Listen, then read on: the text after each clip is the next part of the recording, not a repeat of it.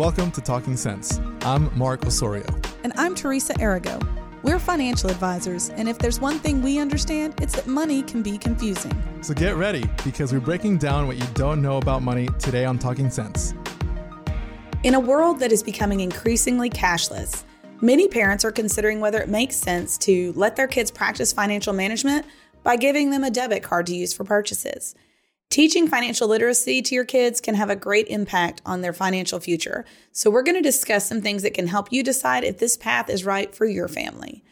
So I know this is not something that is probably top of mind for you at the moment, Mark. Well, actually, I have quite a bit of thoughts about this, but I have a feeling we're going to be leaning on you a lot for the I've got a few more kids than you. And this is actually a topic that I've been considering for a long time because you know, I was not raised in a family that was intentional about financial education, mostly because there was no finance to educate me on. But I have been feeling like it's important for me, because I've got a son who's about to turn 16, to start forcing them to kind of manage their own money to a degree. So even though my kids don't get a just regular allowance, there are planned expenses that I set aside funds for. So there's been this part of me that's been trying to decide when the timing will be right. So that's part of what we're going to cover today. But really, there's some things to consider before you really even go down this pathway of whether this is the right fit for your family. And the first thing is the age of your children. If you're going to be opening a bank account and using like one of your local banks, some of them do have a minimum age before they'll allow you to use a debit card. So whether you feel like your child is emotionally ready, the bank may not allow that. Now, there are some app companies or credit card companies that will allow you to kind of create a debit card that has limits on it, things like that. That don't have those same limits.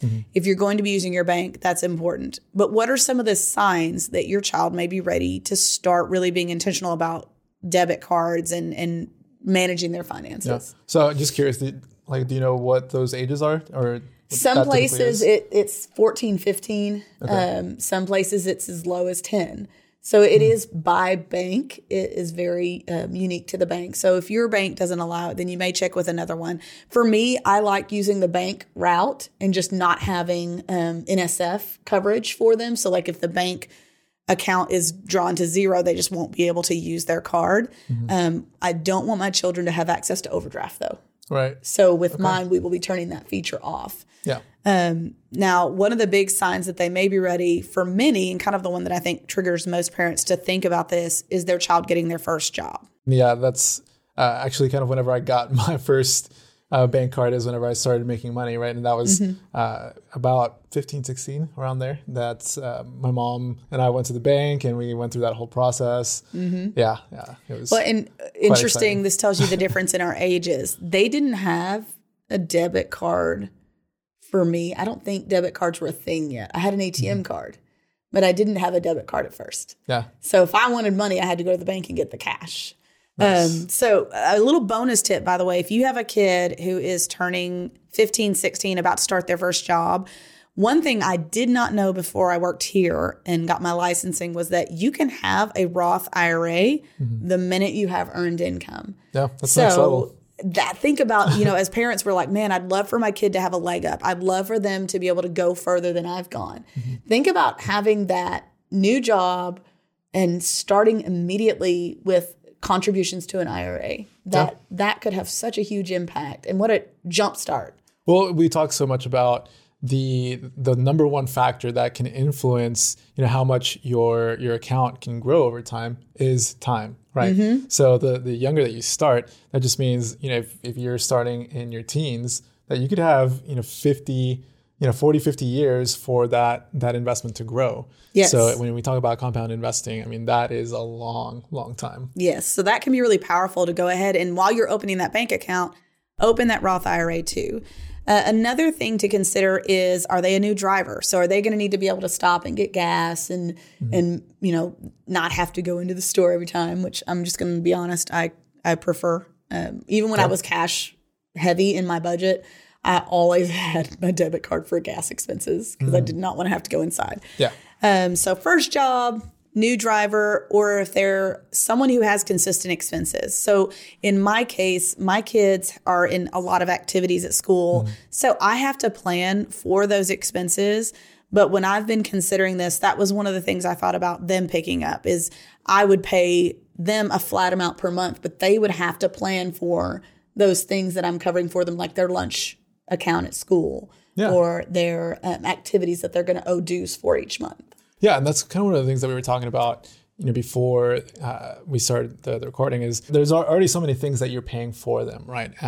Like, gas, insurance, all these different things, food, going out and all that. So yeah, at which point do you make them responsible for each one of those things and put that on their plate? One thing that I could think of is, in my family, my cousin is the oldest one, and she would kind of take over responsibility, because she was the oldest one and she's actually very responsible. And so she would drive, my younger cousins around and that kind of thing. So my uncles made her responsible and gave her, kind of the money to then transport everybody around and do, all of those things.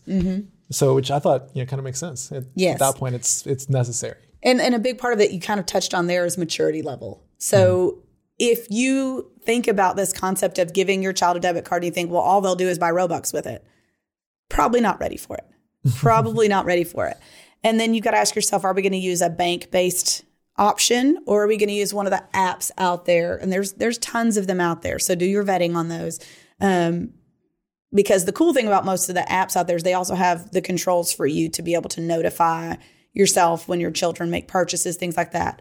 But before you even do this, one thing we'd like you to consider is creating a contract for use. This may seem really formal, and a lot of people, when it comes to cell phones, things like that, you've heard people talk about doing a contract.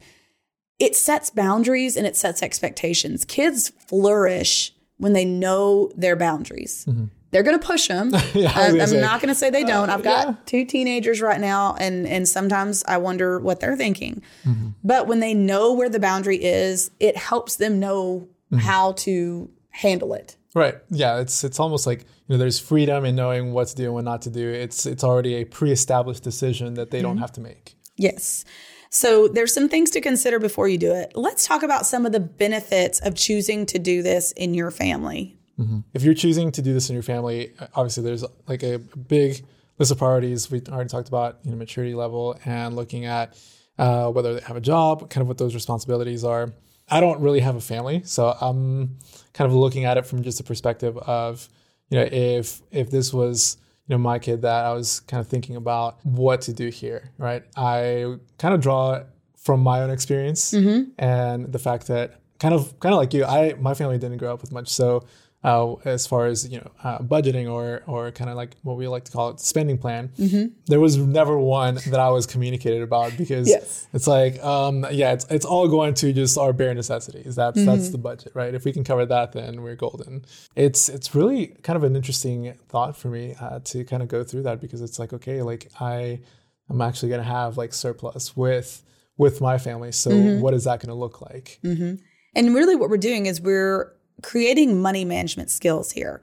So you could take their allowance and add it to the account if you do an allowance. You could put the funds. One of the tips I've talked to people who have teenagers about is, as a parent, there's a certain amount that you schedule, hopefully, for the cost of every school year. So new supplies, usually you're going to buy a couple of new outfits at least. Taking the money that you would have spent, putting it in their account and allowing them to have some autonomy on those purchases. Now, with boundaries. So for instance, in my case, my kids get that dollar amount. They have to purchase their necessities first. So they have to buy the backpack and the school supplies first with the money. But if they want to buy the $70 Nike backpack, they can. It just means they may not have enough money left over for the outfit they'd like to buy. Yeah. And so it teaches them to prioritize. Another thing is with my kids, they know only a certain amount is going into their lunch account. And we had a bit of a rough start this year. So our school has this new thing where for a certain amount, you get a certain number of items, but there are all these other items you can pay extra for. And y'all, This is where I'm like, are you kidding me? It's $1.25 for a cookie. My kids went through $100 of lunch money in 2.5 weeks.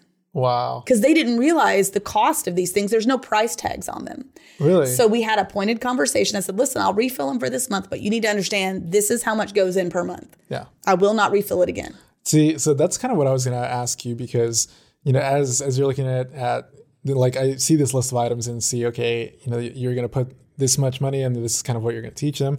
But they're kids, right? They're going to make mistakes and they're going to disobey or whatever, push the boundaries, kind of like we talked about earlier. So what are those conversations like? That's kind of what I'm really curious about. Yes. So there's a couple of things. Like, one of them is part of parenting is you've got to give your kids just enough rope, but keep the rope on so that you can pull them back, right? In the case of like the lunches, I've told my kids, you have the right to bring whatever happens to be at the house, or you can be mindful of your spending at school.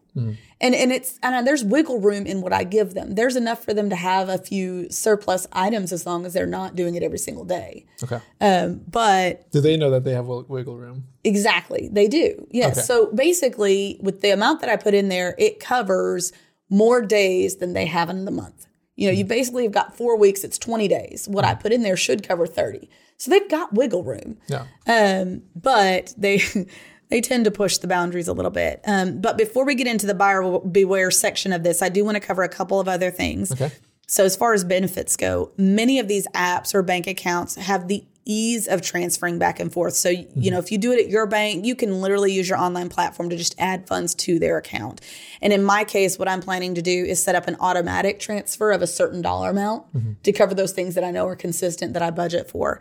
And then the last thing is cash can be lost and not recovered. I mean, I've lost cash, and we've all found that like random $5, $10, $20 sitting in a jacket, right? Oh, yeah. That we're like, oh, I didn't even know I had that. Yeah, it's a good day. So with a kid, the card, yes, it can be lost, but oftentimes you do have the ability to do, the chargebacks, things like that if it gets abused. Yeah, and the other thing is, if it gets lost or whatever, you can, for the most part, on my cards, I can pull up the app and put lock card, right? Exactly. Or just replace it lost immediately, and that way, you get a new one in the mail, that one gets deactivated. It's a pretty simple process. Exactly. And with that, you're teaching them to be responsible to keep up with the card as well. But as you mentioned, there are some things that you have to go, man, what happens if, right? So one thing to be mindful of is that studies have shown that people spend more using cards. So that is something you need to be mindful of when it comes to your kids, is that there is an actual brain response when you use cash to pay for things. Yeah. And you don't have that same response when you use a card because it's intangible. So one opportunity you have here is to change that dynamic for the next generation. Our kids are going to be the first generation that grows up without really having a lot of cash in their lives. That's a kind of interesting dynamic. I never thought about that until we kind of brought this up during the show notes. But yeah, I mean, that's... I even had, cash growing up. I would wash dishes for my grandma. She would give me, like a few little cents, and I would have those in my pocket all the time. It would feel so important. Right? Yes. And you think about like the way that our kids view money. Sometimes it's intangible to them too. So that's an opportunity for us to change that trend as parents, to say, I can teach my kid to see this card as cash. I mean, think about how many clients don't even have checks anymore. Yeah. And for me, I'm still from that generation, so I always have checks. Part of it is I have to pay for stuff for the school, but even now they've got an electronic platform for that. So, it's becoming a thing of the past, but we do still need to be intentional to make sure that our kids don't just see that as intangible, and that they can understand the impact of swiping that card, because otherwise we can develop that same bad habit in our kids on accident if we constantly save the day. Right. Yeah. I mean, I was going to say, if you see them or they come to you and they've gone over their plan, right, or their budget, whatever it may be, and then they just ask, okay, yeah, just transfer more money to the account and do that over and over. That could be a really unhealthy pattern. Yes, it's no different than if you have grown kids and you're constantly saving the day with their budget. My mom always said, if you're starving, come on over, you can eat at my house. But don't ask me to pay your rent. And it's similar with this. Like I've told my kids before, if they overspend, let's say they overspent and they want to go to the movies with their friends, it's going to be hard, moms, dads. It's going to be hard. But you're going to have to say, hey, I'm so sorry you spent all your money. It sounds like you're going to have to wait until X date when you're going to have enough money in your account again. Because that is how they learn. So having very clear boundaries in place is important, but you got to stick to your guns. So do you guys have a kind of established set of consequences for what happens, like first strike, second strike, third, like anything like that? Or how do you guys manage that? So there's two different approaches to this. If it's a need, like there's an expense coming up for school, then I would give my kids the opportunity to earn it. So you're going to have to do something kind of heinous because, again, I want it to hurt. Yeah. So maybe you're going to end up scrubbing toilets to earn that $10 that you need for the bowling alley or whatever. If it's something that's just friends and social, then they're probably just going to have to miss out in what I've come up with. Again, I haven't incorporated this fully yet, but that to me makes the most sense. There's different times where you can just choose to give your kids grace. I would just be cautious of that being the constant pattern because that rewards the poor choices. There has to be consequences. And you can set up alerts, whether you're using the app-based or bank-based, you can set up alerts that tell you when a certain price is, like when a certain dollar amount is spent. On my personal account, I have an alert that tells me anytime something over $250 hits my bank account. Obviously, that'll be much lower for my kids. But let's say anything over $20 I want to be alerted about. Or if their bank balance hits a certain amount, I want to be alerted. You can do that now with a lot of banks through the app. So that's a good way to help you monitor that. Okay. And again, there's some of those companies that have online platforms that you will know. So it's really important to just teach them to manage that cash really, really well. Yeah. But go ahead. I was just going to ask, so have you gone over them or do you help them create their own spending plan? Yes. That's part of it is when they get those, especially if you're helping with the things that you normally paid for, helping them understand those expenses is really important. It is time for our 2 cents. And I just want to say, just like all parenting decisions, this one needs to be really ultimately up to you. Every family's unique. So we don't want you to ever feel pressured to do something as a family. But we just want to educate you so that you can have the right tools to do it well. And whether having a debit card becomes part of your child's financial education or not, teaching them how to create a spending plan and plan for expenses that they will encounter is great practice. And it's a way that you can help them build confidence so that they can do it on their own one day. Thank you for joining us today on Talking Sense. On our next episode, we're going to be talking about how to understand your health insurance. Thanks for listening to Talking Sense. And if you like what you hear, make sure and subscribe to the podcast to get all the newest episodes. The Jim Wealth team is available to you 24/7 at info@getreadyforthefuture.com. Or you can call our offices at 866-653-PLAN. That's 866-653-7526. And while we like to have fun here, we're also financial advisors, and that means disclosures. You should personally consult a financial advisor before making any investment, and no strategy can assure success. Jim Wealth Financial Advisors is an Arkansas registered investment advisor with securities offered through LPL Financial, member FINRA SIPC.